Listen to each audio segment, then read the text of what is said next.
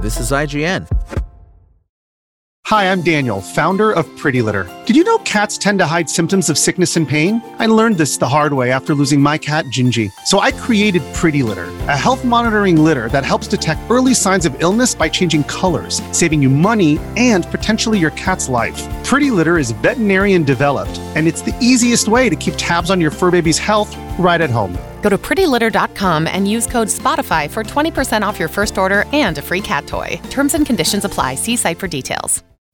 Next-gen Nintendo console news has swelled with the revelation that Nintendo briefed Call of Duty maker Activision on its upcoming hardware in December 2022. Emails released yesterday as part of the Federal Trade Commission, FTC, versus Microsoft trial over the $69 billion buyout of Activision Blizzard reveal preparations for a meeting between Activision executives, including boss Bobby Kotick, and Nintendo president Shintaro Furukawa, set for December 15, 2022.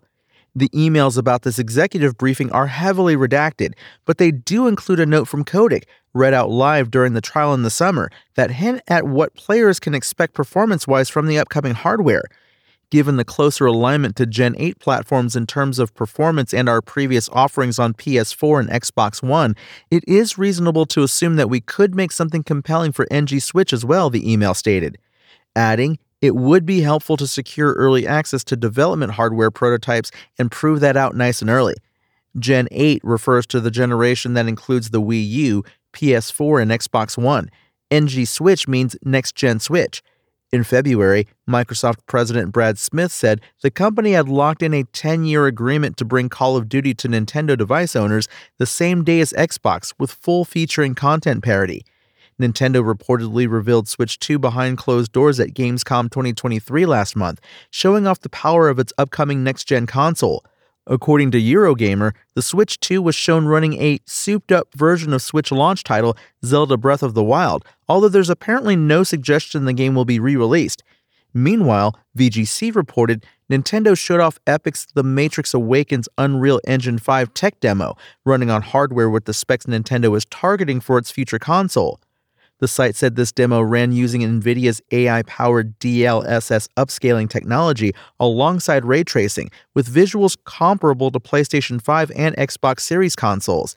This seems to contradict Kotick's comments about the performance of Switch 2, but it's worth considering that the Activision boss may be talking about the console on a board horsepower level, and that support for the likes of DLSS and ray tracing mean Nintendo's next console may have the capability to punch above its weight. Nintendo is reportedly set to release its next-gen console during the second half of 2024, with development kits now in partner studios. Apparently, this next-gen console can be used in portable mode like the Nintendo Switch and has an LCD screen as opposed to an OLED screen in order to keep costs down.